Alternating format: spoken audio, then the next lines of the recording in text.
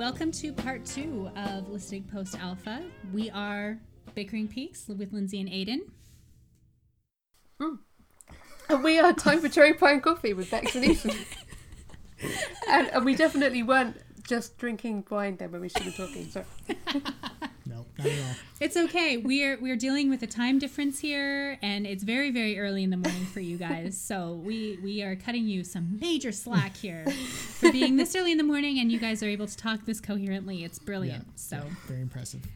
So back in part 1 of Listening Post Alpha, we discussed all of the kind of forces for good, the good characters, the positive influences.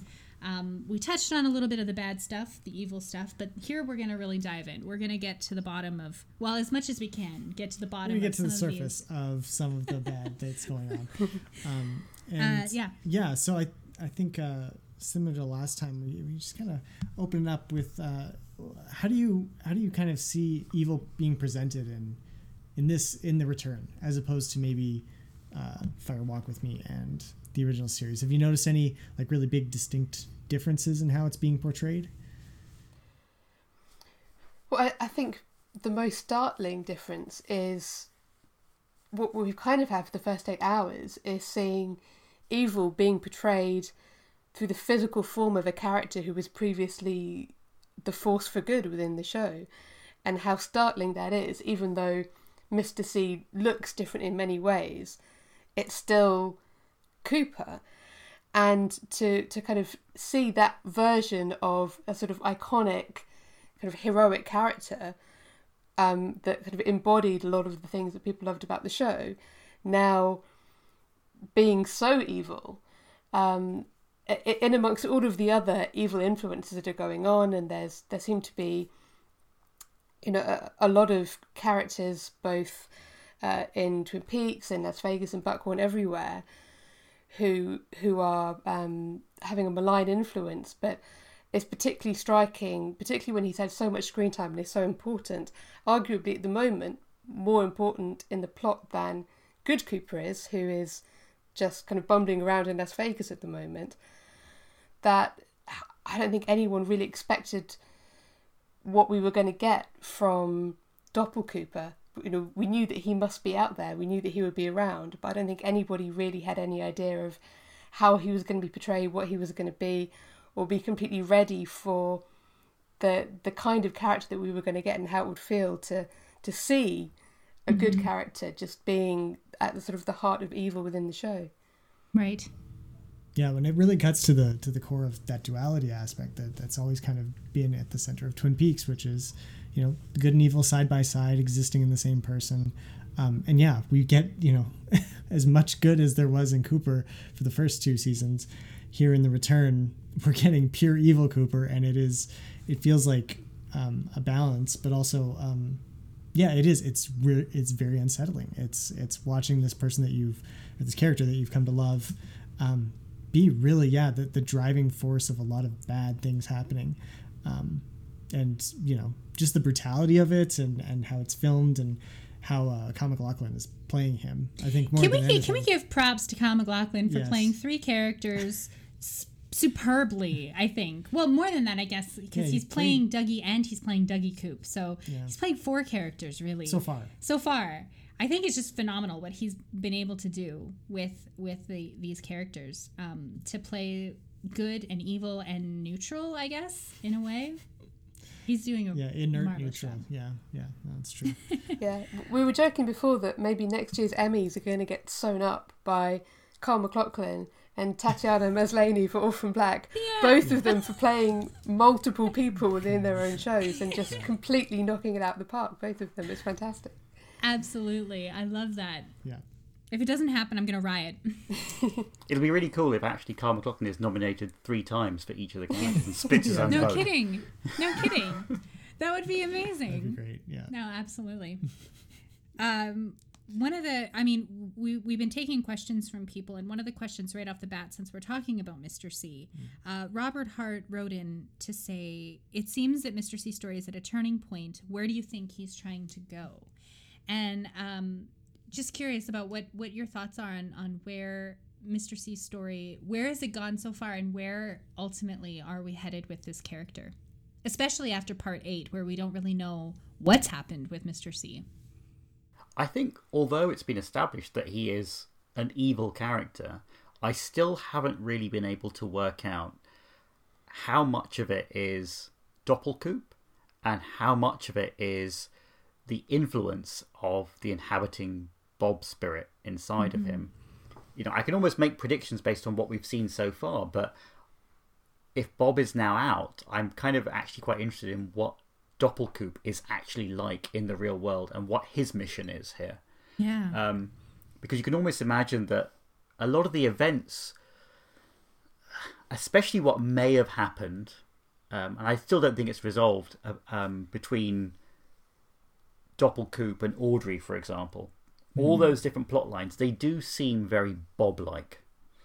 They don't really necessarily reflect what Doppelkoop is going to do on his own. And I think that look that he gave the camera when he kind of sits up, that implied that something fundamentally had changed inside him. He wasn't, you know, I think Bob was a very specific kind of evil, whereas I think Doppelkoop is the shadow side of Cooper, which is a different thing. And I think the moral ambiguity of a specific character like Cooper does not easily split into good and bad. I think that Bob is what maybe adds the evil aspect that we're seeing a little bit. Right. It's not going to be as clear cut, but you know, the journey so far, I was thinking a little bit earlier, and we discussed it a few times, I think you have as well. You know, I don't really get a sense of what Doppelkoop stroke Bob has been actually doing for the last 25 years. You know, it's nice that the show has come back and he said, I'll see you again in 25 years or whatever, but it doesn't really make much sense what he's been doing that time. I mean, he's been in Brazil for some of the time. He may have been involved in killing an FBI agent in Colombia. Yeah. He's been hanging out with Otis and Beulah's network as well. Yeah. Whether we return to them, I don't know. Right. And he has this bizarre mission to get these coordinates. But is that mission still on now that Bob has left? I don't know. Yeah, no, and that's... I mean, Doppelkoop's motivations are complete mystery at this point. Yeah. All we know is that he doesn't need things. That's really all he said about anything. But how much of that is Bob too, right? Like, I mean, we know that Bob wanted things, I think, didn't he?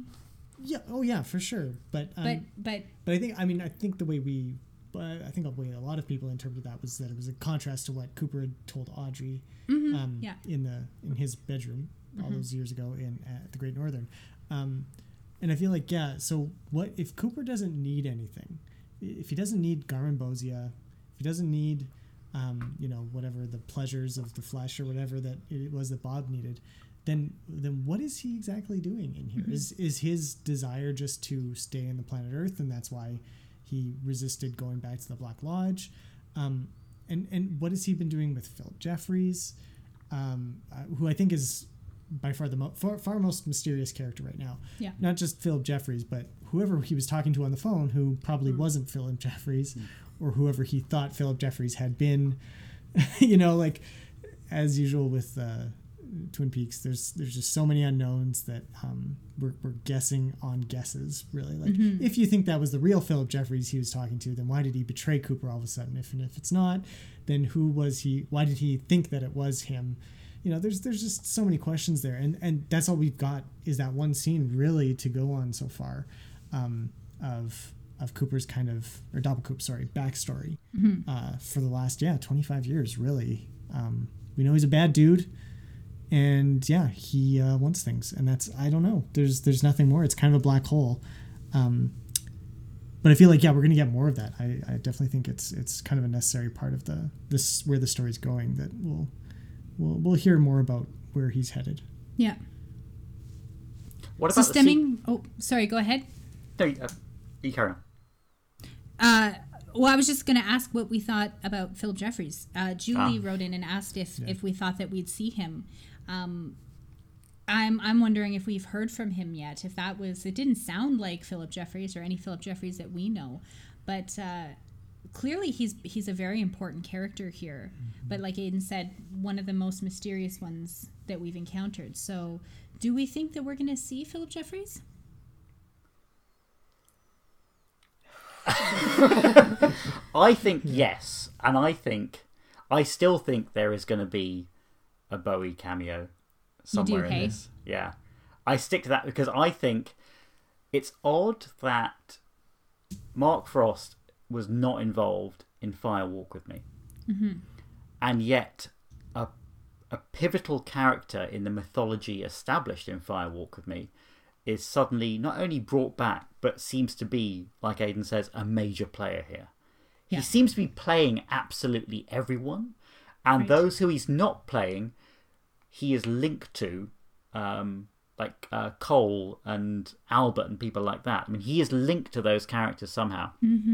I still think, his phone call is very mysterious. I don't know if that was necessarily the Philip Jeffries we know, but that wasn't just a callback that it could have been in episode 2. I mean, it could have just been them saying, "Oh, look, we're going to have the name again, so people like it." It's clear they don't care about that.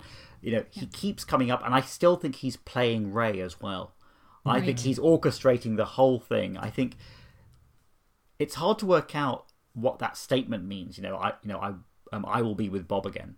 What that truly means, because obviously Jeffries has been to one of their meetings, as he said, and now we've seen the convenience store, and we know that's where these things are happening, and we know that the guy can travel around in time, and it would be interesting to see how and if he pops up. I mean, I think it'd be odd to recast him and have the same Philip Jeffries. I can see them having a doppel form of him, so maybe Jeffries has gone in and split. But to be honest, I mean, they have a Skype with Warren Frost. And I think that it would be a wonderful thing if they had something. Even audio. He could have recorded a phone call. He could have done something which just has original David Bowie here. And I think that's why I think they're building it up. I think it'd be odd to talk about it so much and not have the Philip Jeffries we knew turn up. Because I think one of the things that Lynch said was Fire Walk with Me is very important. I think that's not just the mythology, but so far we're seeing a lot of the iconography in that coming through as well. More so than even original Twin Peaks iconography so far. Yeah, no, absolutely. And to come back to this idea of that initial phone call with the question of, "I'll be with Bob again," or however the quote went, it brings up some questions about who else it could be. If, like Aidan said, if this is not Philip Jeffries, then who is it that we're talking to? It could be, like you said, a doppel version of Jeffries. One other person that came to mind for us anyway was that maybe it's Mike, and maybe Mike is having some kind of a role there, because Mike was with Bob at some point in the past, and his goal has always been to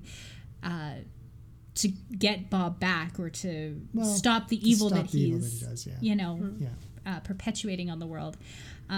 Which brings up some really interesting things about these lodge denizens and these characters that we aren't really sure about their motivations anymore, right? I mean, I don't know how you guys always viewed Mike and the Arm. The Arm was evil, but here we have the evolution of the Arm, and it has an evil doppelganger. And then we have the doppelganger good and did something positive for Cooper. It's so like the mythology has become quite muddied, right? And if it is Mike on the phone with Doppelkoop in that scene in the hotel, is it possible that, like the giant, Mike is also some kind of neutralizing force or some kind of balancing force, that they're playing on the same team but they don't really know it, maybe, or maybe they do know it, maybe they are orchestrating this together, but I'm not sure that that's the case either, because Mike seems kind of baffled that Dougie was manufactured, and we saw a gold sphere come out of Dougie's head, and then we see the giant produce a gold sphere. So it made me wonder if maybe the giant had something to do with Dougie's manufacture, as like a safe place to put Cooper until he was ready to be back. I don't know. There's a question in there somewhere. I'm going to throw it to you guys. What do you think about generally about Mike and his role here. Yeah, it's tricky because if he is the voice who is saying, I will be with Bob again, it doesn't necessarily mean that he wants to be with Bob again in order to be under Bob's influence again. Right. Perhaps Mike now believes that he's strong enough in some way to contain Bob or to get him back into the Black Lodge and keep him there. Is he trying to atone in some way for what he had done in the past, in the way that we saw that he was basically trying to hunt Bob down in the original series, right? And was quite sort of belligerent about wanting to help Laura realise what was going on in Fire Walk with Me. But at the same time, he was angry at Bob for stealing the Garmonbozia, and is Garmonbozia only something that Lodge inhabitants who are evil in some way need to consume? Does Mike even still need to consume Garmonbozia? But there was an implication also that it was to do with maybe Bob taking too much and kind of overdoing it a little bit in some way. Yeah, you stole mine. Yeah, my allotment that I was supposed to have. Yeah. Which might also tie to what he's been doing over the last 25 years. I mean, has Bob been basically harvesting a shit ton of Garmonbozia for some reason, storing it up for some reason? Right. Yeah, the other thing that's made me think of now is the fact that Mike talked about canning it, which is effectively a way of is preserving it. So if you have an awful lot and you can it, you don't have to make more. You don't have to cause people to suffer in order to harvest more, because you have a supply there. But if you waste it, then you are going to have to make more. And is that what Bob is continuing to do? So there's a limited amount maybe that they had to go and get, and they have it stored, but actually maybe Bob just likes the process of collecting it and harvesting it, and maybe he feeds off it and it makes him stronger, so then he's decided that he wants it fresh, not from a can. Well, and that's sort of the implication from Fire Walk with Me too, is that or was it Fire Walk with Me, or no, it was in midway through season 2, where Mike tells Cooper that Bob likes the pleasures of the pleasures in the fear and the pleasures, I think was the quote.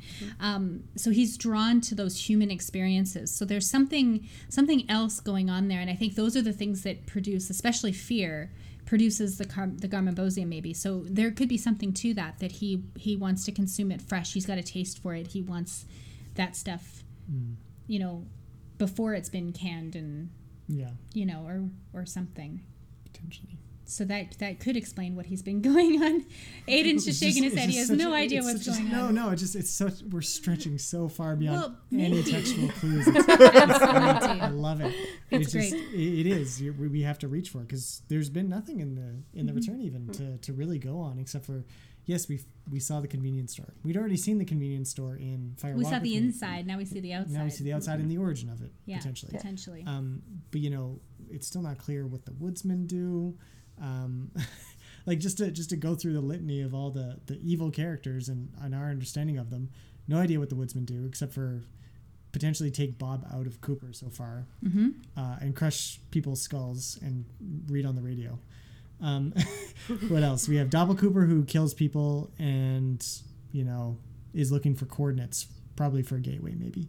Who else is evil? I mean, I think you could talk for an hour about Mike, the arm, and the relationship there, and then their doppelgangers. Really, I mean, was Mike started off evil? He cut off the arm. So was the arm then evil? Because we've seen the arm many, many times. He's been with Cooper many times, and is he therefore evil in the return as well when he's the tree? And was his doppelganger then good?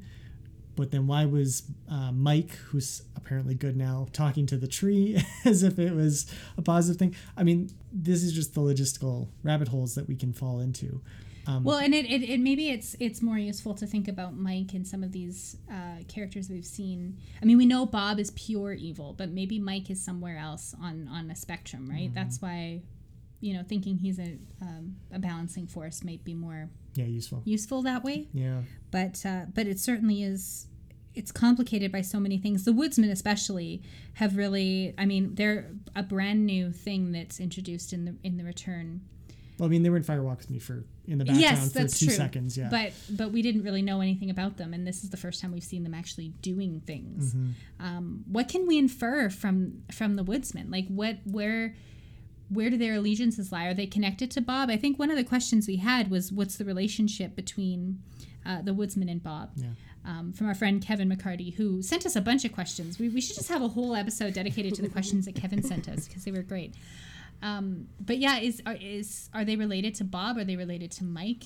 Their connection with the convenience store and the canned goods in the convenience store suggests that maybe they're working with Mike on, maybe they're the harvesters. Maybe they're the ones that go out and collect the Garmonbozia and then can it for Mike in the convenience store. And what is that too literal? Yeah. What was up with the poem and, the whole radio bit at the end? What do you think? So, in part 8, you see the nuclear explosion, and then you see the woodsmen starting to gather around the convenience store. Yeah. Before you actually see the kind of mother figure or whatever that creature is, kind of vomiting up the stream of eggs and then the kind of sack that has Bob in, which implies that the woodsmen were created either simultaneously with Bob or maybe even a little bit before him. Right. But is there a connection between them? Are they almost kind of harbingers of what's coming? Are they created out of the same kind of energy, but they kind of lay the groundwork? They almost kind of the foot soldiers of the spirits that are coming, because it does appear that they are either drawn to Bob when they're taking him out of Doppelkoop. Are they rescuing him? Are they trying to take him back? There's some connection between them, and it could simply be a connection of their origin, that they were created at the same time, out of the same kind of energy. Yeah. Or do they have a specific role to play in sort of putting in all the groundwork at the convenience store? Are they? I mean, we kind of speculated last time about whether they might be radioactive in some way because of the way they seem to decay. But I don't know. Is it possible that they could not continue to exist if the Lodge spirits didn't have influence on Earth? I mean, certainly they do change, because the ones we see at the establishment of the convenience store, they might be very dishevelled and quite shabby, but they're not all sooty and blackened yet. Right. And it seems to be that even when we see them again in 56, when they go to the radio station, that's when they're still not physically that much different, but they've just become more blackened in that time. It looks like, because they're more sort of uniform in tone.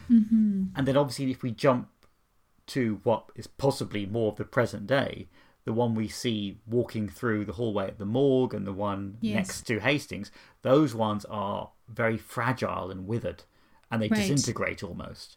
And they look completely kind of burned.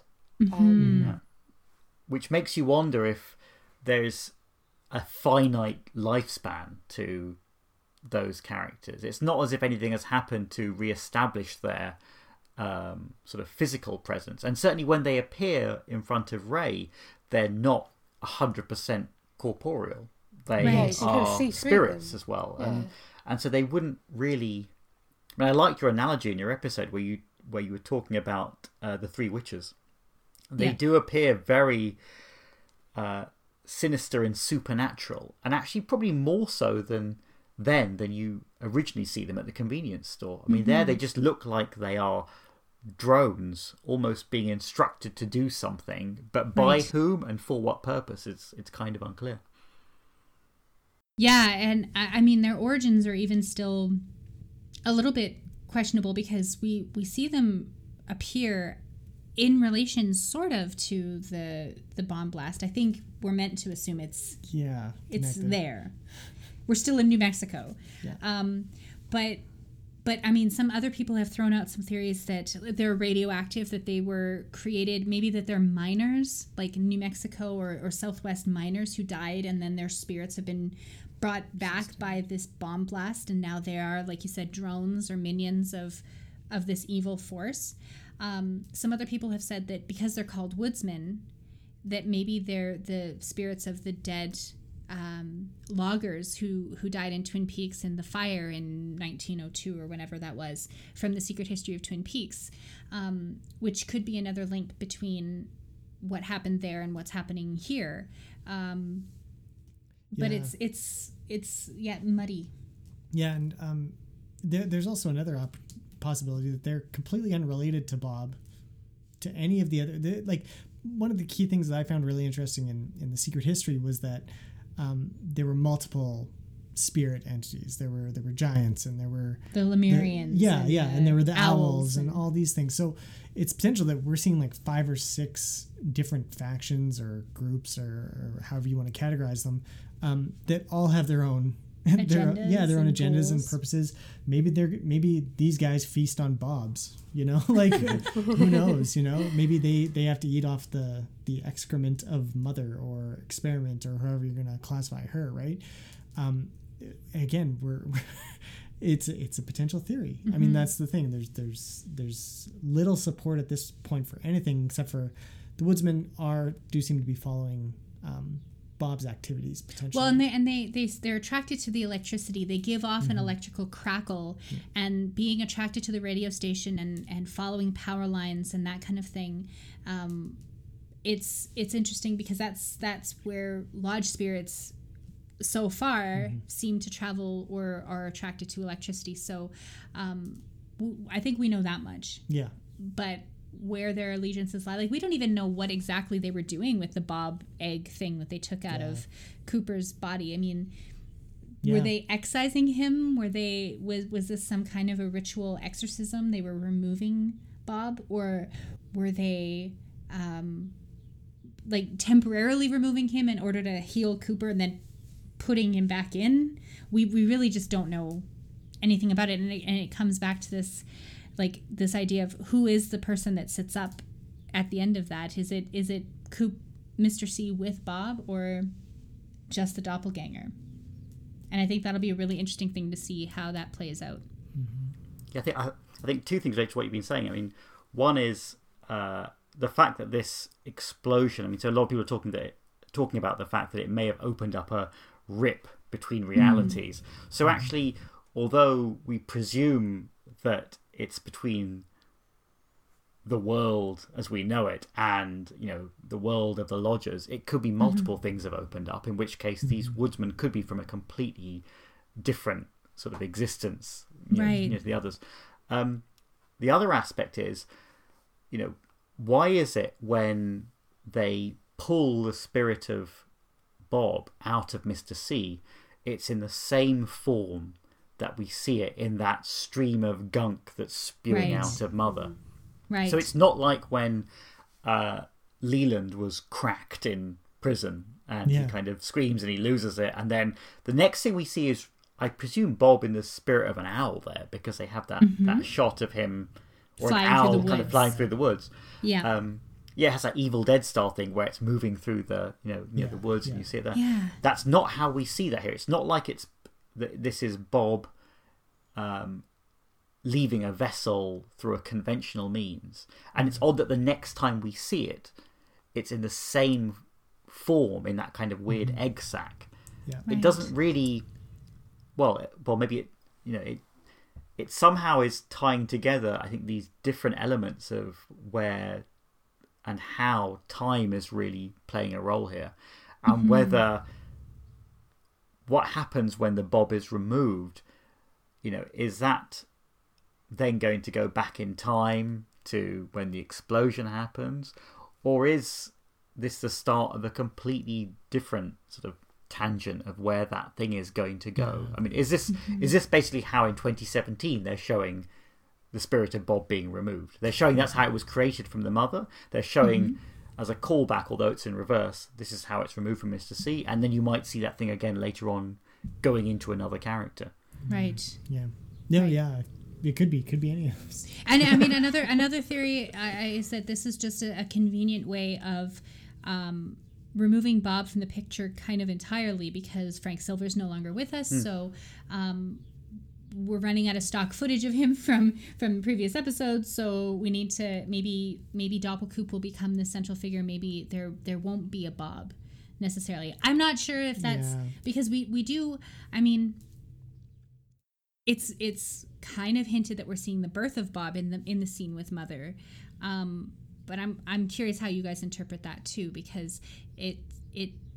Well, first of all, let's start with: do you think it's labeled as experiment? But do you assume that this is the mother that was mentioned in part 3? Yeah, yes. We had a question, didn't we? Who was it? Yes, we did. Andrew Grievous. Yes. Okay. Here we go. Yeah. Is the mother-like entity that Bob in a Bubble spawned from the same mother mentioned in the Purple Room, and is also that which killed Tracy and Sam? Yeah. And what do you think? I it's possible that there's more than one of these types of creatures. Maybe this is just another type of spirit entity that we've seen hinted and mentioned in The Secret History of Twin Peaks. It's really early to tell if they're going to expand on that part of the mythology, and there's like a whole race of these gray alien type creatures. But I think it's played by the same actress. You guys brought that up in your episode. So that lends itself to the idea that it is the same. I'm going to go with it's the same. Mother and the experiment are the same. Okay. Yeah. Do you agree, Aiden? I am withholding all judgment at this point. I am interested in everyone's opinions, because I think it. I mean that whole sequence with Nido and American Girl, I thought was really interesting, but the connections between the worlds are just so thin at this point that it feels like. But yeah, okay. I'm reneging. Yes, I agree entirely. I think they are supposed to, at least you're supposed to interpret them that way, that this is the mother who's giving birth through a bunch of eggs. I think all the imagery at least definitely connects. But yeah, you guys generally agree as well? Yeah, I think it's probably the same figure that appears in the glass box in New York. What confuses me a bit about the reference to "you'd better hurry, my mother's coming" and the banging on the door in the kind of Purple Room is that it's by that kind of open purple sea that we also see the black and white mansion with the giant question mark fireman, whatever we can call him now, I'm not sure, and Senorita Dido live in, which suggests that they are in some kind of the same plane of existence or non-existence or wherever that ocean is. So what would it mean if there were figures who were in that other place by the Purple Sea, in that Purple Room with Nido and American Girl? What would it mean if the mother experiment figure was their mother? Does that mean that this figure also has something to do with the giant and the other people who live within the sea? Is it even the same sea? Or is it just some kind of visual representation of far away and removed from everything? Because, and also, would that call back to what the giant question mark says at the very beginning when he says to Cooper, "They are in our house now"? Right. Does that mean that wherever this mother figure is from, if it's in an alternate dimension, another place, another lodge, wherever it is, has it somehow broken through into wherever they are in the Purple Ocean? And does that mean that it could be her children who are living in that other place, including American Girl? And is it trying to break through? Is it trying to get through the door? The thing is, when the giant or fireman or whatever is watching, he's observing the mother, but he's only perturbed when he sees Bob. Right. He's not worried about the actual event of the mother spewing out all these eggs. That doesn't seem to Right. trouble him as much. It's the fact that he freeze frames on Bob, and that seems to be the thing which is a problem. Yeah. And I do wonder if this links a little bit to the idea of Bob always just hitching a ride in other forms, whereas he's exploiting that in some way. So maybe he's exploiting, I don't know how to put it, but maybe in some alternate reality, the detonating of the atomic bomb is synced with the mother or the experiment spewing out all these eggs, but Bob is then actually exploiting that fact to then come into the earthly plane at that point then. Because I still don't understand, why he's still in that sack, whereas there are other eggs there. And they clearly show another egg behind it, just to show that that's what those other things look like. I think you brought this up in your pod as well. There's something odd about the fact that, it could just be them saying, oh, look, one of these eggs is actually Bob. But it doesn't seem right. It does seem like he has that smirk of somebody who's inhabiting another spirit, almost. He's travelling along in that stream. It's not like it's an egg and they zoom into the egg and inside it's Bob. It's something which is travelling with that stream of eggs. Yeah. Well, and it's interesting, just as you were saying that, the fact that we see, the only other time we see Bob in that form, in that egg, is when he's being removed from Doppelkoop's body. And here we see another sort of removal, but in this stream of eggs. So is this, maybe the mother figure was being inhabited, like you said, maybe this is the act of getting rid of Bob. Either like a forceful ejaculation of Bob into the world by Mother, or this event was going to happen anyway, and Bob is going to now, like you said, hitch a ride and come down to Earth, and then this is his earthly form, and he's going to wreak havoc now that he has access. Because there's nothing saying that Bob or any of these inhabiting spirits can only inhabit earthbound creatures. It could be that Bob can inhabit any of the creatures across any of those spirit realms that, the Secret History talks about. Yeah. So, just to shift slightly, what do you have any ideas or concepts for what the other eggs might contain? Are they all the frigate / cockfrog, sorry, that we saw in New Mexico, or do they have a different purpose entirely? Are they connected to the woodsman? Do you have any senses on how those are connected? I think given that the first appearance of the experimental mother is a creature that seems quite malevolent, it implies that the eggs it's producing might also be evil as well in some way. Right. I still, can't really figure out how it ties together, because although the woodsmen appear at the same time, sort of in 1945, they're only starting to be turned later on, like 11 years later. So at one point I thought, are they just the products of those eggs? So I'm still not sure if the cockfrog creature is actually Bob or Laura, or if it's just showing us what one of these bugs can do, and this is happening all over the place.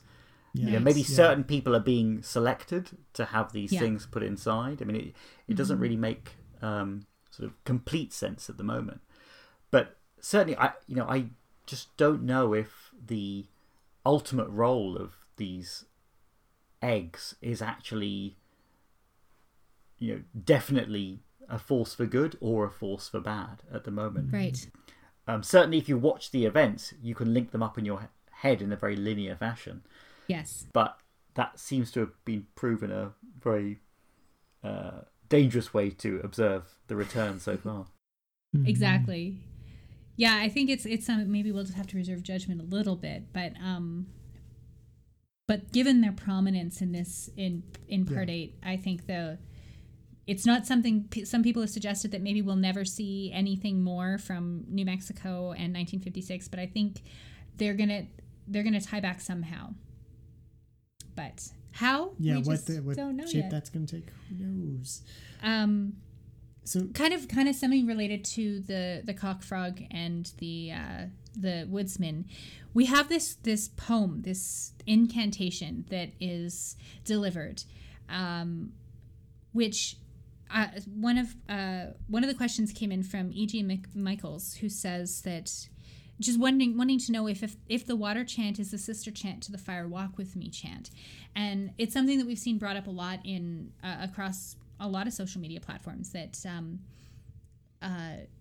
you've got these elemental, well, they're elements. Yeah, You've elements, got fire and water. Are we going to see air and earth come into play? Is that something that is going to maybe play a role in all of this? Are we going to see some kind of elemental spirits at work? Is that what Bob is? Some kind of elemental spirit?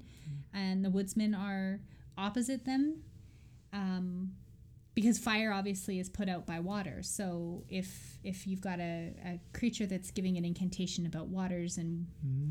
Yeah, well, Bob's favorite poem was Fire Walk With Me, so potentially maybe that might shed some light on his removal. Perhaps they're there to put a stop to Bob, potentially, if they're the water that's going to But they quench. also seem like they're not wholly on the side of good. Yeah, if they're going to walk into a radio station and just murder people. Yeah. I'm going to guess that they're not the greatest of characters. But it does throw some questions around their motivations, I think. What do you think of, just in general, about the incantation as well? What are your thoughts there? What's happening? But it does seem like it's very specifically kind of lulling people into unconsciousness. So it could be that it's something that is designed to knock people out, to allow these creatures to get inside and take a foothold. So is it a spell almost? Is he driven to go to the radio station in order to transmit this across a wide area? Yeah. I'm not sure if the woodsmen are necessarily driven by knowing what it is that they're supposed to be doing. Are they almost kind of programmed to do this? Yeah. Or do they know what this grand scheme is that they're a part of? Does he know why he's making this chant, or is it just something that he feels compelled to do?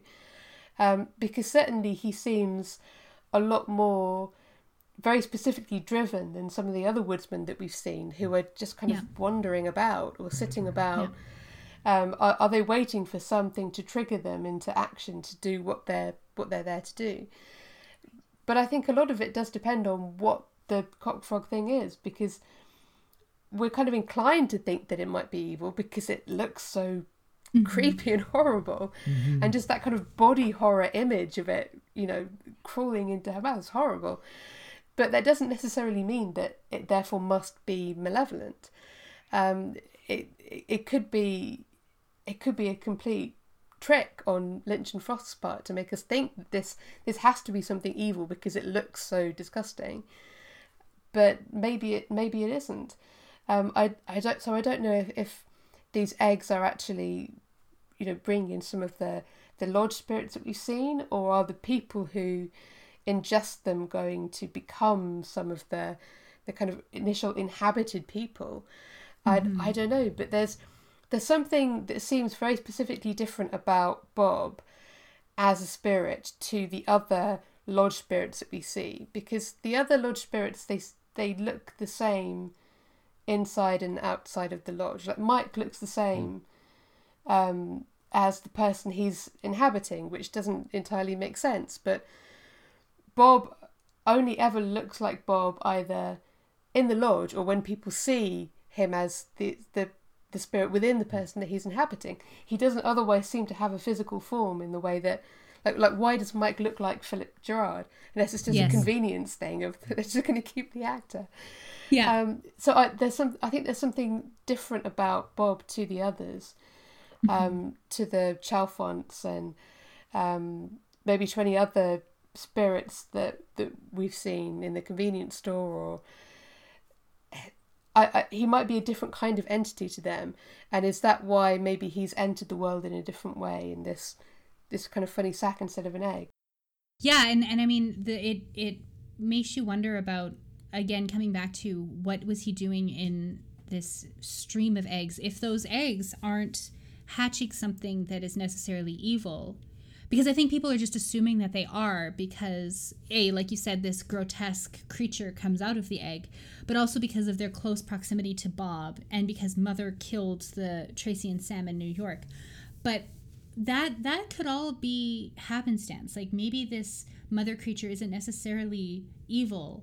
Maybe this is like a fear response from a creature that's been trapped and now escapes and kills Tracy and Sam in that way. But there's no actual malevolent motivation behind there. Maybe Mother was seeding the earth for some other purpose, and that's why Bob tagged along. But I think you're absolutely right that he does seem marked off as different, as other, because of the way that he is portrayed. And a lot of that might certainly be because of constraints here with the actors and stuff like that. But I think they're going to do something interesting with it, just because, again, I have faith in Lynch and Frost to do that. It hasn't led me astray yet, but that's just, one way of looking at it, I guess. I think the idea of insects being able to go through multiple stages of a life cycle is going to be important as well. Because I can imagine this thing emerging from an egg in that state, but you don't know if it's going to go through a cycle when it's in a host. Right. And then turn into something potentially quite beautiful and a force for good. Absolutely. Like a caterpillar turning into a butterfly, right? Exactly. Like it could be something like that. There might also be something to be said about the fact that it took 11 years for, presumably, for this to happen. And I was thinking about cicadas, and I think it's cicadas that have the weird life cycles where some of them only hatch every 20 years or some of them only hatch every, maybe that's something related to that. And those are interesting creatures that have a certain amount of mystery to them, and then connecting it with what you said about maybe they will turn into something beautiful in the end. We just don't know. We're making a lot of assumptions based on the appearance of this insect. With the woodsman, as we mentioned earlier, are they a force of pure evil? Right. We really don't know at this point. Yeah. And that's one of the, again, reharping on my own point from earlier, but that Twin Peaks is always about duality. The capacity for evil and good exists in everybody. I think is one of the kind of moral points that's made over and over again. So we're watching them and thinking, oh, these guys are evil, but maybe it's just an interpretation of their actions that that moment that kind of leads them that way. Yeah. And to kind of transition smoothly, or not so much, we had another question about a character that we've kind of assumed is evil all up to this point, but Michael Honeyman asked, what's the deal with Ray? Ray's getting very interesting. He obviously outswindled Doppelkoop to get the gun, and he's been talking to Philip Jeffries, so obviously Philip Jeffries' role is obviously very dubious still, but he started off as an FBI agent who maybe even pointed at Cooper and said, do you know who this is? Because he's really Doppelcooper kind of thing. So is Ray potentially, I've seen it floated that he's a CIA agent and he's actually working with the government as well in order to capture these evil spirits who are terrorizing the woods. The fact that, as you said in our podcast, that he wasn't very disturbed by what he saw after he shot Cooper. He handled it pretty well, all things considered. I mean, there's a lot of moaning and screaming, but he managed to drive off and wasn't too terrified afterwards. So is there something going on with Ray more than what we've expected so far? I think Ray knows a lot more than he's letting on, but I don't think he understands it. That's a good distinction to make. Because it's weird. The one thing that always struck me was, and it's never really been resolved, and I'm sure they will return to it, is his origin at that weird shack with Otis and Beulah, and where he turns up with Daria, and it's like they're being kept in the back. There's something strange about that whole situation, which is not just them being criminals for hire. There's something going on. And I think that certainly the conversation he has with the character who may or may not be Philip Jeffries implies that he was not completely surprised at what he saw, but and so he was simply reporting what he saw, but he didn't find it odd. He felt that this was necessary to potentially what Philip would want to hear. He needs to know that this had happened in some way.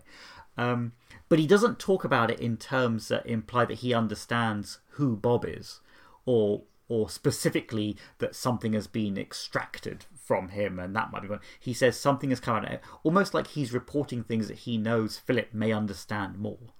Yeah. Right. And it also implies that, like we found out in the original conversation at the hotel between Coop and Jeffries when Daria was there as well, Philip is really, he does seem like a puppet master in this whole thing. He's playing everyone. And I think Ray does fall on the side of somebody who, maybe more so than Daria, is aware of what's actually happening. Because he knew to get out and go and get caught in the prison. Which is weird. Yeah. And he also knew the coordinates, or he knew a way to access these coordinates that even Doppelkoop couldn't access for some reason. So, what's the backstory of that? How did he get to know Betty, and what's his connection with her? So it raises many more questions for him. I feel like he's a character, but when you initially saw him, you're like, oh, he's just a bad dude. Yeah, he's just a thug, right? Yeah. But it's one of those great ways that Lynch and Frost can subvert our expectations, which has happened a lot in The Return. Once or twice. Just a couple of times.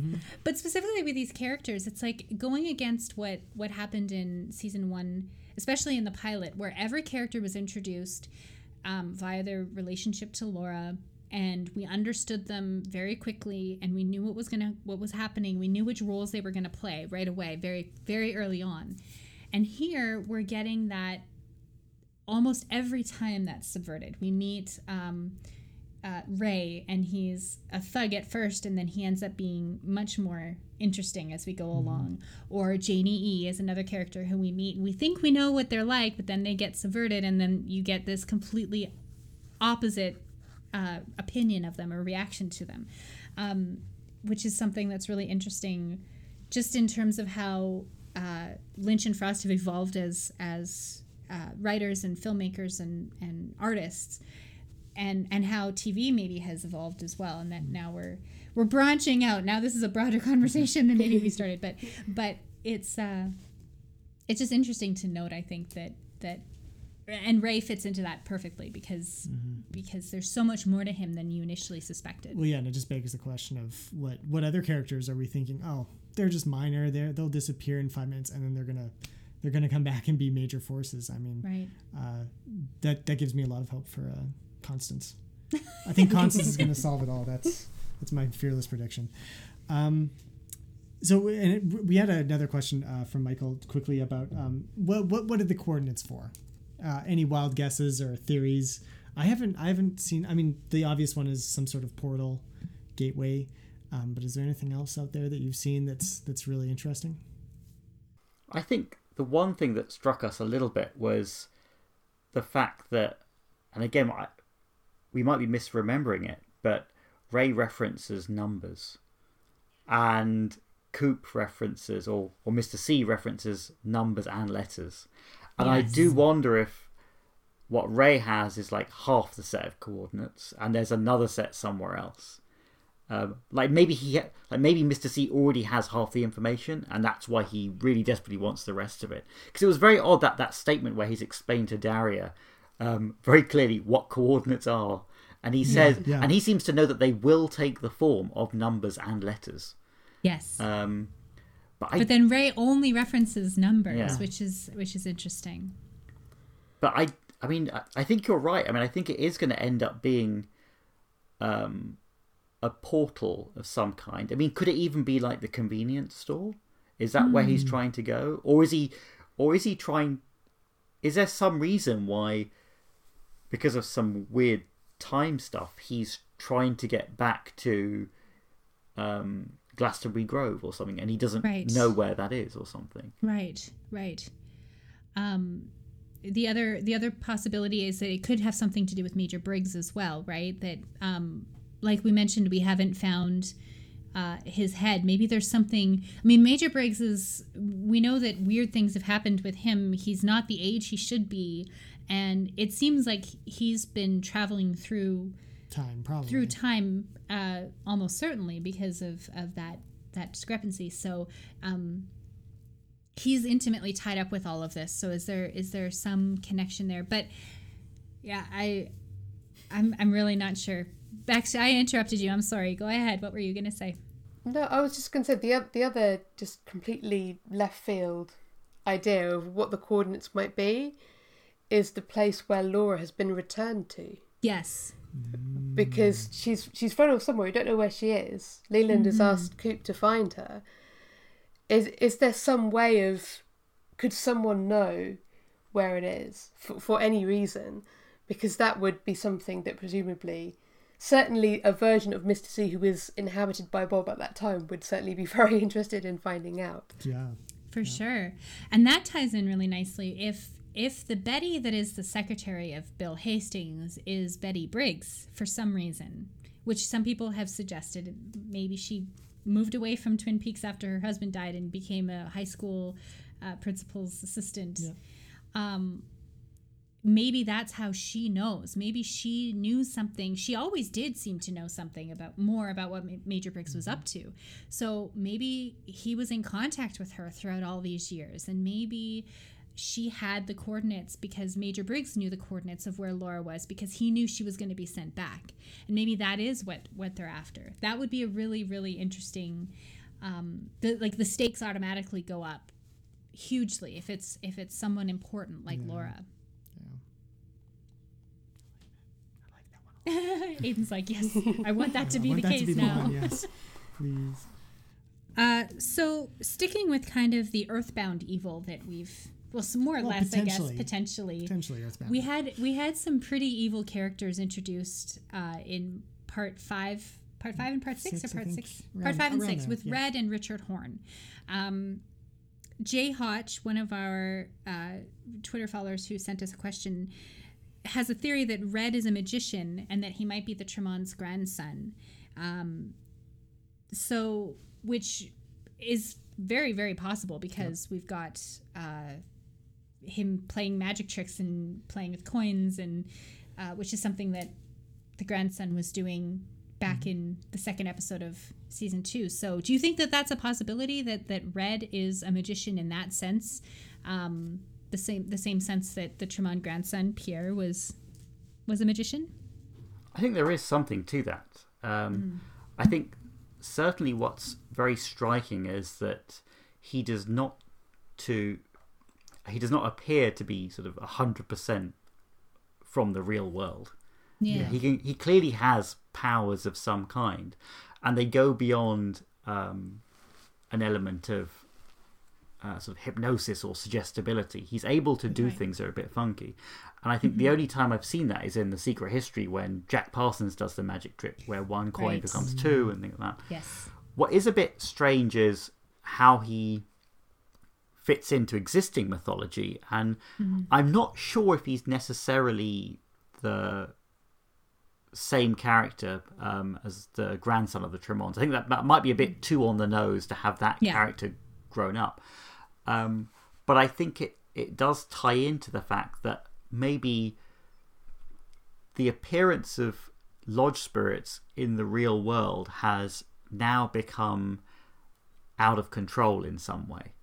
So whereas they were occasionally flashing in and out of existence like the Chalfonts and Tremonts were and appearing to certain people at certain times, a strange thing is maybe they have gotten a hold on things, and you can imagine this being another lodge spirit who is out there again. If they're out there to harvest Garmonbosia, maybe running a drug empire is the way to do it. Pretty good. Yeah.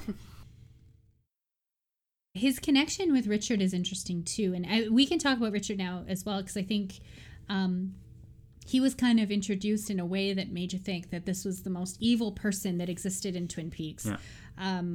And his origin story is Chad still. Well, okay, Chad is pretty bad, but But I mean, Richard killed a kid. Yeah, like that's yeah. pretty intense, and he's so violent, and it's so uncharacteristic. The only time we've seen that before was with Leo, really, and this takes it to another level, right? So, is Richard Horne of more significance to this story, or is he just the Return's Leo Johnson? I don't know. It's a really interesting scene when you see him with Red, and you see him so completely,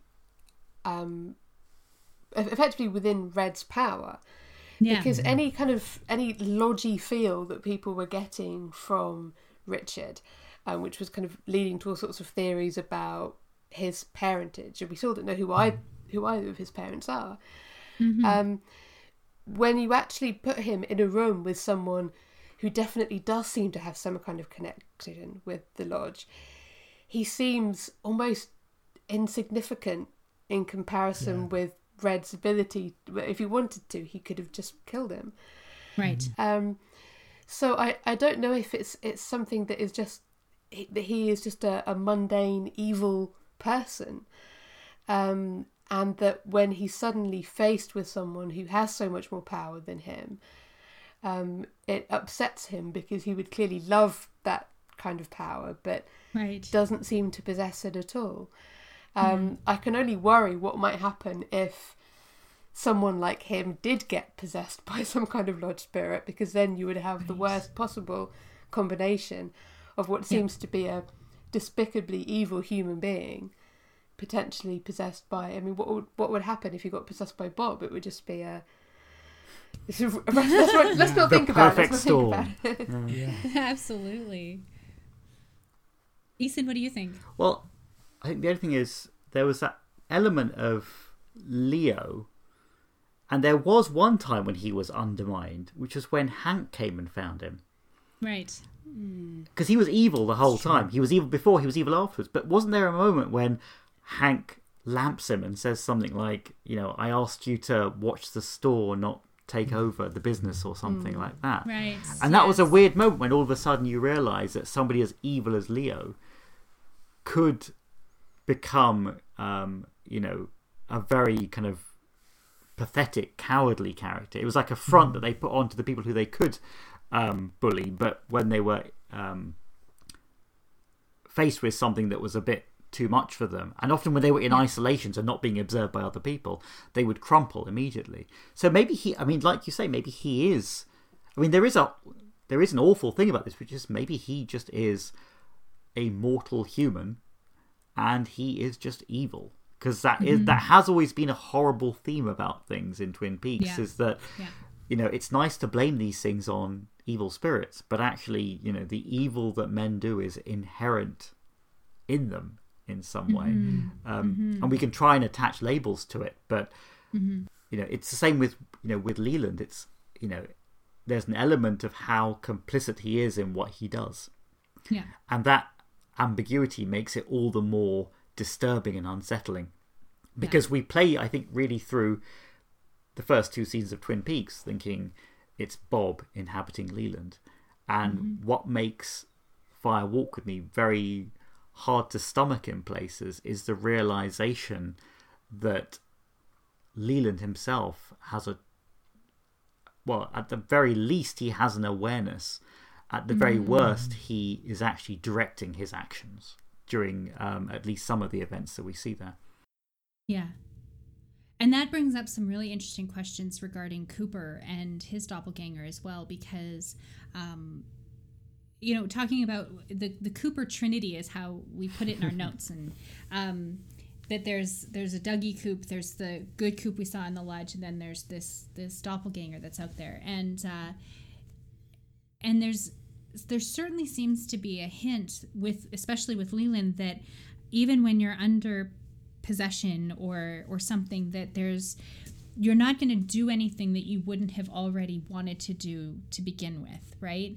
I think it was the Counter Esperanto podcast in their Secret Diary of Laura Palmer episode, where they kind of referenced Bob as being like a trickster figure who would influence you to do these to act on your impulses more so than actually being the one that does them.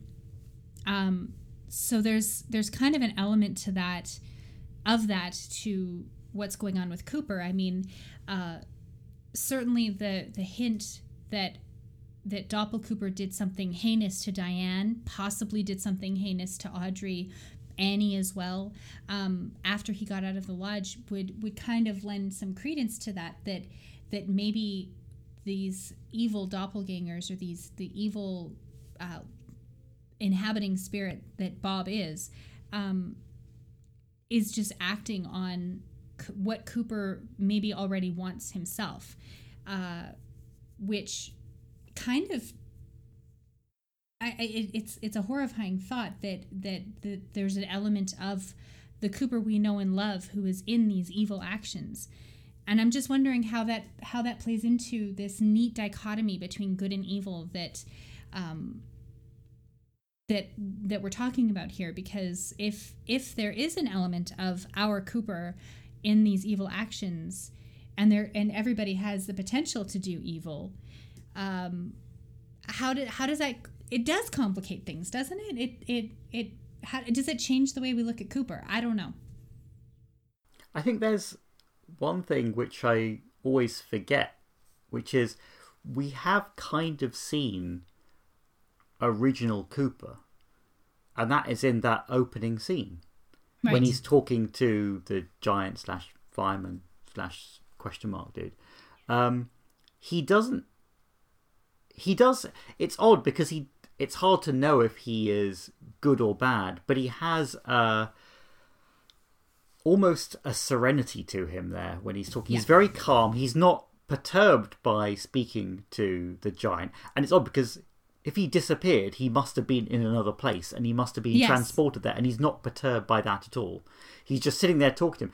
And I do wonder if there's something about that scene being somehow so far in the future that he's come to reconcile these problems. Yes, right. And I think you're right. I think they are going to go there a little bit and start trying to talk about not just the idea that Cooper has been in the lodge for a long time, but the human side of it is that he's emerging into two situations. One is that he may potentially, if they merge, start having the recollections that Doppelcooper's had. Right. The second thing is, how does he interact with those who have been harmed by Doppelcoop? Because they're not all going to believe there was an evil doppelganger around. Exactly. It's almost like his life has been ruined by Doppelcoop, but at the same time, that was his shadow self. It wasn't like another character impersonating him and doing these things. It was the unrestrained Cooper doing things. So what if he had no moral code? This is what would happen, and it's complicated. I mean, what do you think about that aspect of it? Well, I mean, that's why I think it's so interesting. If the Mr. C sits up and it's Doppelcoop and there is no influence of Bob, what is that going to look like? Maybe we've already seen. We just don't know that we've seen him without Bob's influence. But yeah, it does. It brings that whole question of evil back home, right? If a character like Cooper can be corrupted, or not even that he can be corrupted, that he already contains that corruption in him, and he, for whatever reason, in the lodge in the season 2 finale, wasn't able to prevent that corruption from taking hold. What does that say about the rest of us? We don't have a chance, right? So it does bring that back to a real human level that Fire Walk With Me dealt with as well. It brought that evil back home, literally, that anybody is capable of doing absolutely heinous things.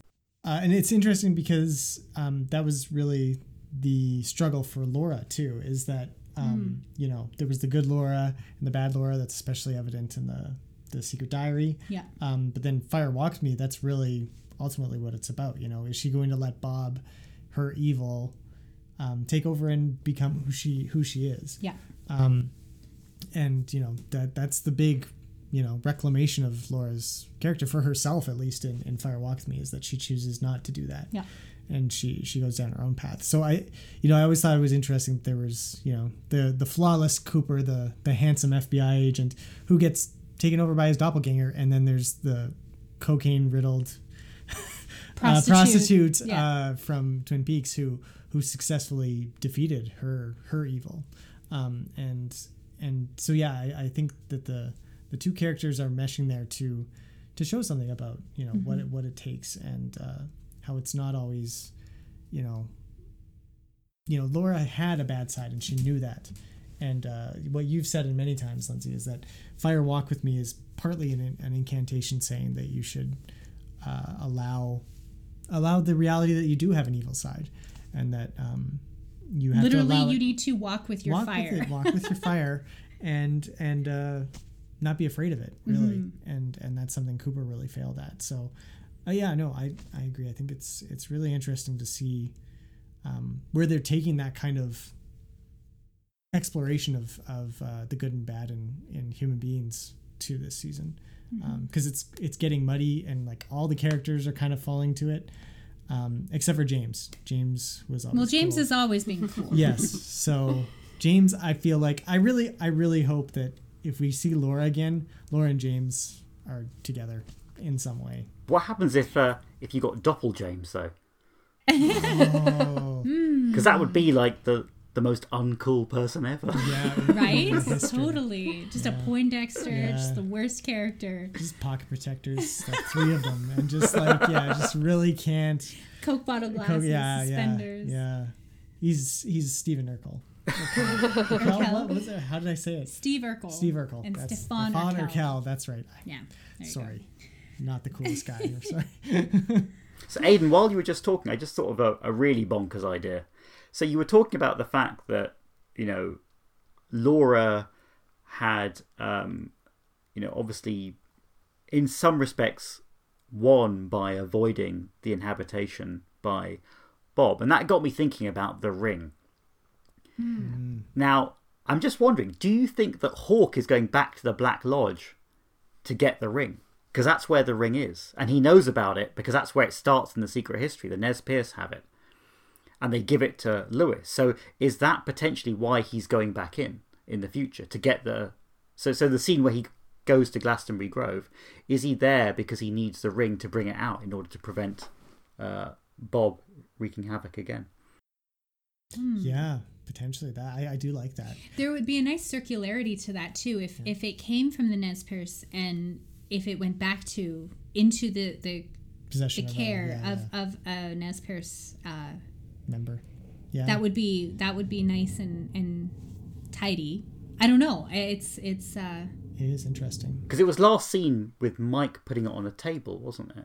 When he removes it from, it falls off Dougie's finger, doesn't it? And then it's collected, but it hasn't really been mentioned again. No. And yet we have seen Mike wandering around in these visions to Dougie, etc. So I just wonder if that's the reason why he's going back. Yeah. Yeah, no, it's a really good question, especially because, what's your guys' take on the ring overall? I mean, it's a tricky one. Explain the ring to us in 10 words or less. Go. I need to know.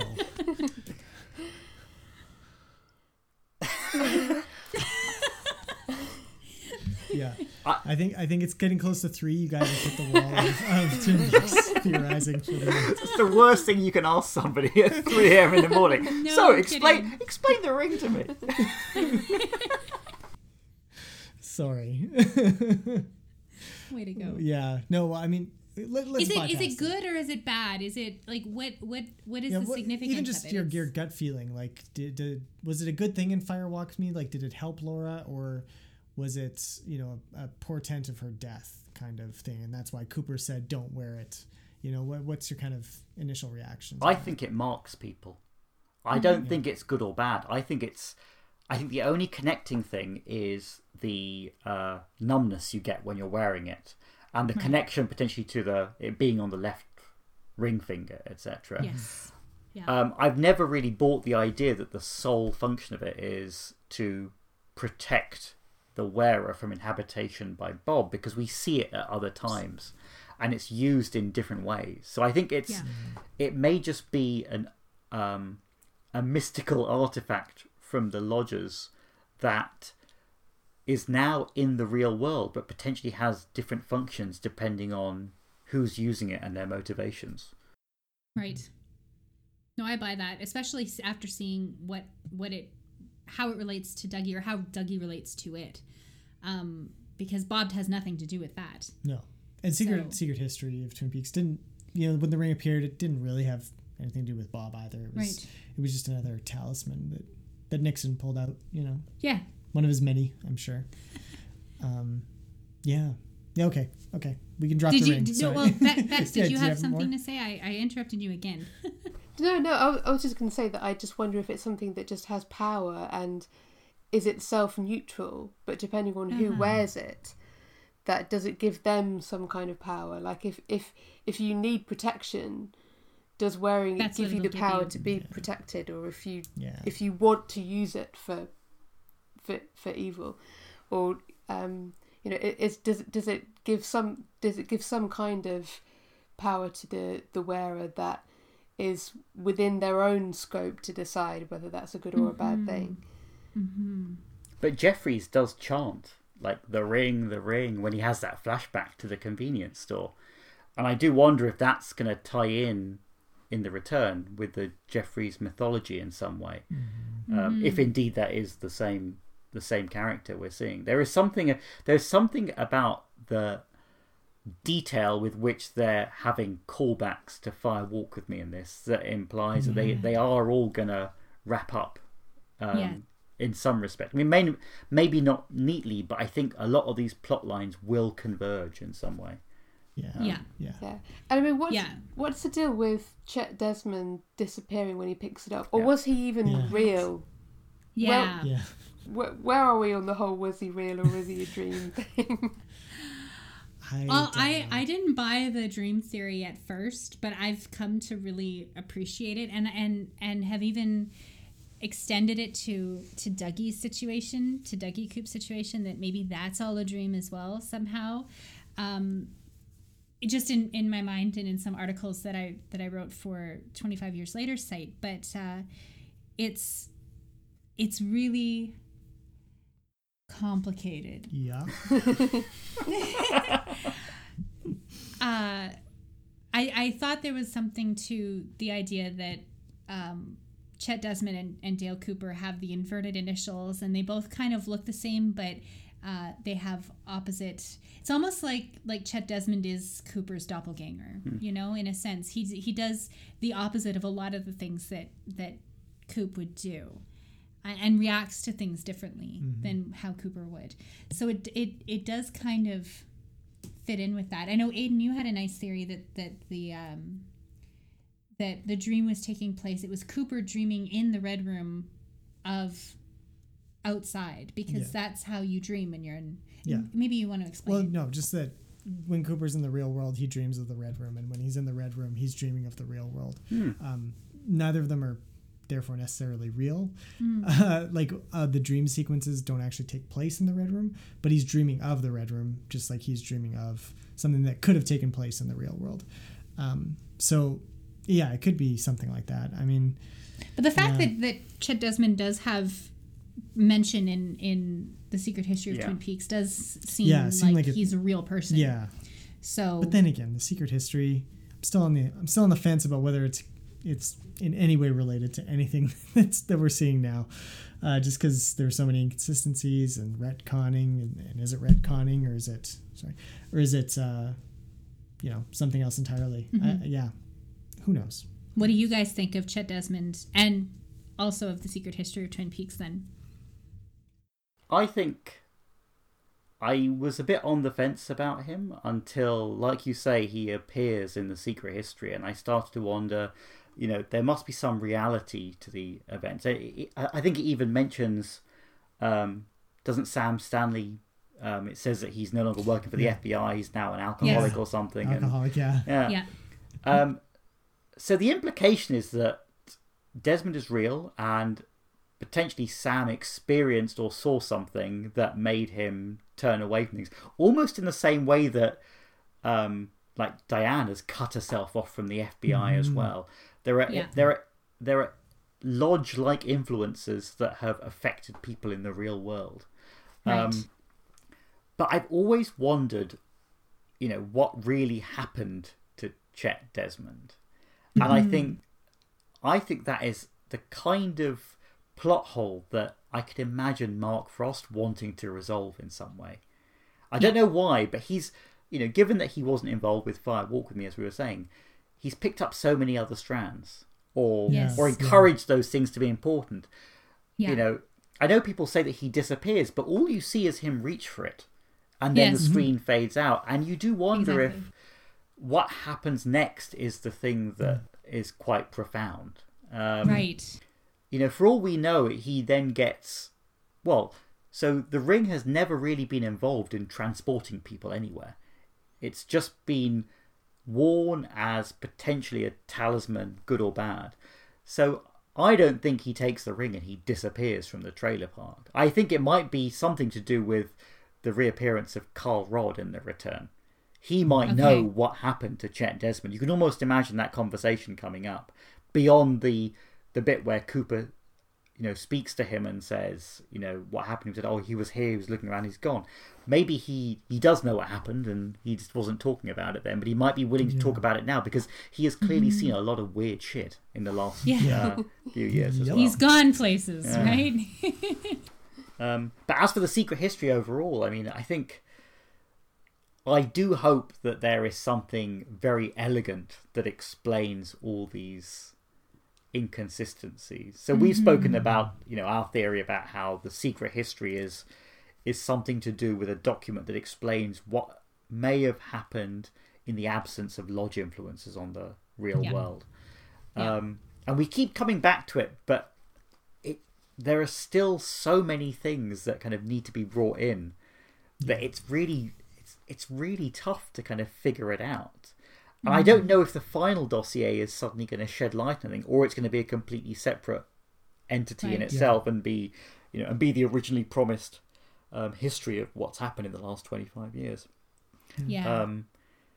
But the secret history, I think the fact that so much of it is coming true makes the errors and omissions even more glaring. Yeah. It's just strange that so many plot points are there if you've read it. It's not an essential read for the show, but if you have read it a couple of times, you're seeing callbacks all the time. And I think, the omissions will mean that either they are man-made with some specific intention, or there is some lodge-based reason why certain plot strands have been edited out. I mean, whether it's just a strand of documents that have been removed, I don't know. But it is very strange. And I think also the other element of that is the whole Wyndham Earle side of things, which is the one element which has not been touched upon at all in The Return, but I think is so crucial to what may be part of the big mythology here, because he was around as one of the mentioned agents in the Blue Rose situation, and then he's dropped from the whole thing, and he's so important for Cooper's arc as well, that I think he is going to at least conceptually have some return here as well. I don't even know how to. Wyndham Earle is a totally different page that I haven't even considered. Kind of forgot he existed. We're running out of room in the book. Okay, there's a lot of pages that haven't been addressed yet in the last 11 hours, so we need to get on that. But it's definitely true. This might be a good place to kind of segue into a broader topic here. Joshua Brookshire brought up some really good points when he wrote into us, and the big question that he had was, at this point, do we even really need a fourth season? I know there's petitions going around and people are talking about, what more could happen. Everybody's been kind of cagey of like the actors and everybody saying, talk to David, but and Mark, but given what we have and knowing what we know about how this story was structured, are we going to be satisfied at the end of this and then getting the final dossier on Halloween? Is that going to be enough? Or do you think there's, I mean, it is early, but is there a need for a fourth season after this? I don't think so. I don't know, but I am absolutely loving The Return. And I think it's an arc which is got me completely engrossed, but it ties together so much of the narrative mythology, but also how I feel about Twin Peaks as well. It feels like I've waited this long to see how this grand story is going to be played out. And I see that happening now. And it's not that I think any extension would cheapen it in any way, but I can almost see The Return being the end of Twin Peaks as we know it on TV. I can see the book. I can potentially see a film afterwards. Right. But it seems the effort that's gone into this. I mean, getting everyone together, it has taken... I mean, I think they were talking... So that it was announced in, 2014? And they've spoken about the fact that they started thinking about it a few years before that and writing it. Yeah. It's so elaborate that they can't seriously be ready to put out another season within, a year or two. I think it'll be, a lot longer. And I think this story does seem like it's coming full circle. And I don't really see, at this point, a need to continue it if the story has been told. But again, no one knew that it would come back after 25 years. Although it was clear that the idea was it would have been great to wrap the story up. Yeah. What do you guys think about this? I'm with you, Eason. I think that if Mark Frost and David Lynch want to do a fourth season, then I'm totally on board with that. But it has to come from them and from some sort of organic need to continue the story. And I think that we're going to get a nice, maybe not a nice wrap up. Maybe it's not going to all tie together in a way that is, satisfying in the way that other shows finish off. But I think it's going to be enough, and I think that the story will be finished, Yeah, and I tend to agree. Yeah. I think, if it... I mean, it could... Well, we might be reconsidering in a couple of weeks because we might come out and say, what? That was not an ending. Thank you. But we'll have to wait and see. But for now, yeah, if it's another 11 hours of... There's 11 hours. 10 hours. 10 hours. Oh, no. If there's 10 more hours of the type of storytelling craft and visual and everything that we've seen so far, I'll be totally happy with this conclusion. So what do you think, Bex? Yeah, I have a weird feeling that this is it. I think, as you say, the amount of time and effort that it's taken to put this together, and also, I mean, it's very sad, but there are a lot of cast members that we're now watching, and this is their last ever performance. So many people that, even from a practical perspective of trying to do it again, it would be without a lot of really important characters. Yeah.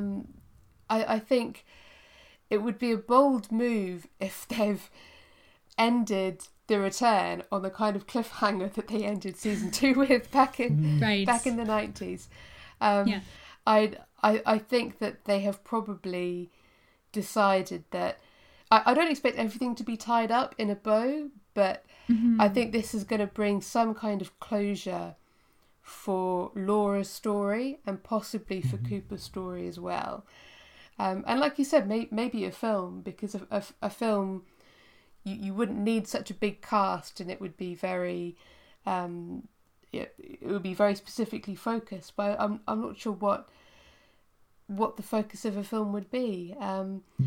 But I wouldn't be disappointed if this was it and we've got 10 more hours of something completely wonderful and magical to come, and that it has an ending that, if not ties everything up, at least gives an element of closure and coming full circle on things, where if nothing ever more got made, it really wouldn't matter, because it would be enough of what we've got.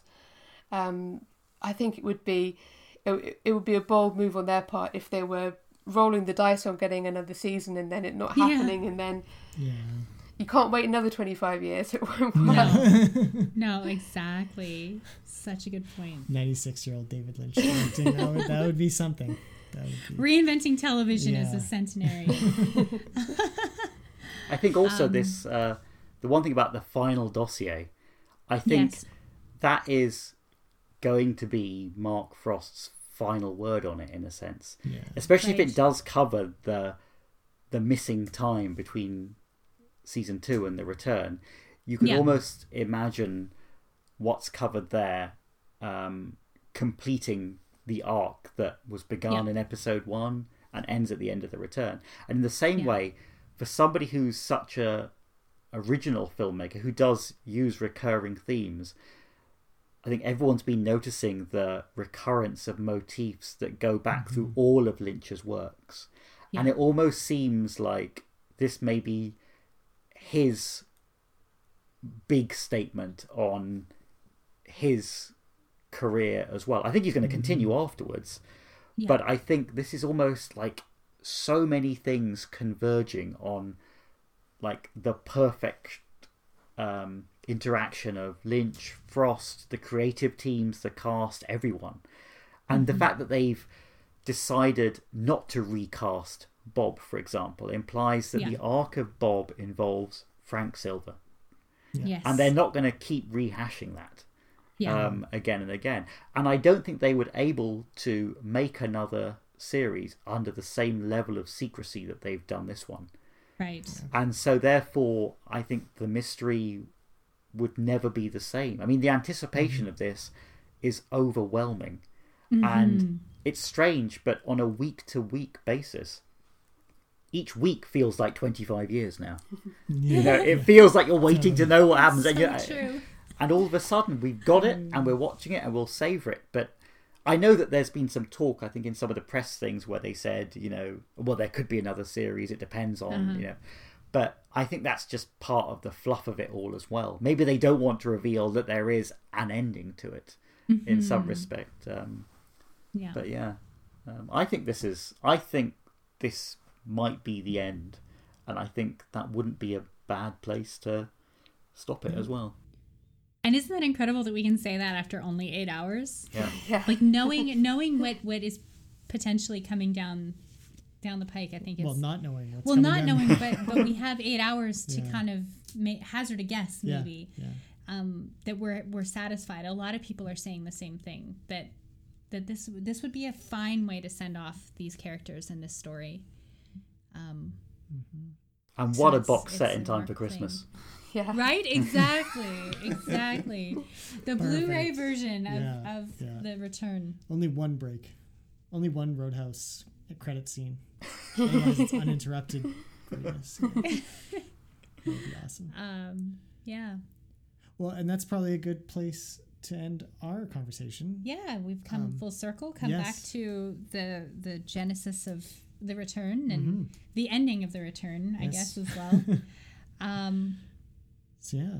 Bex, Eason, thank you guys so much for agreeing to do this crossover episode. I think this has been tremendously fun. Yeah, it's been wonderful. It's been great.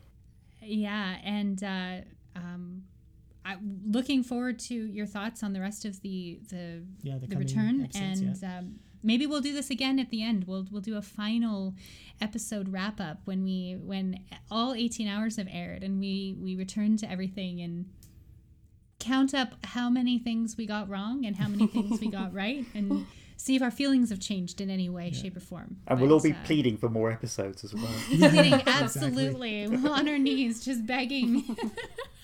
I totally see it happening too.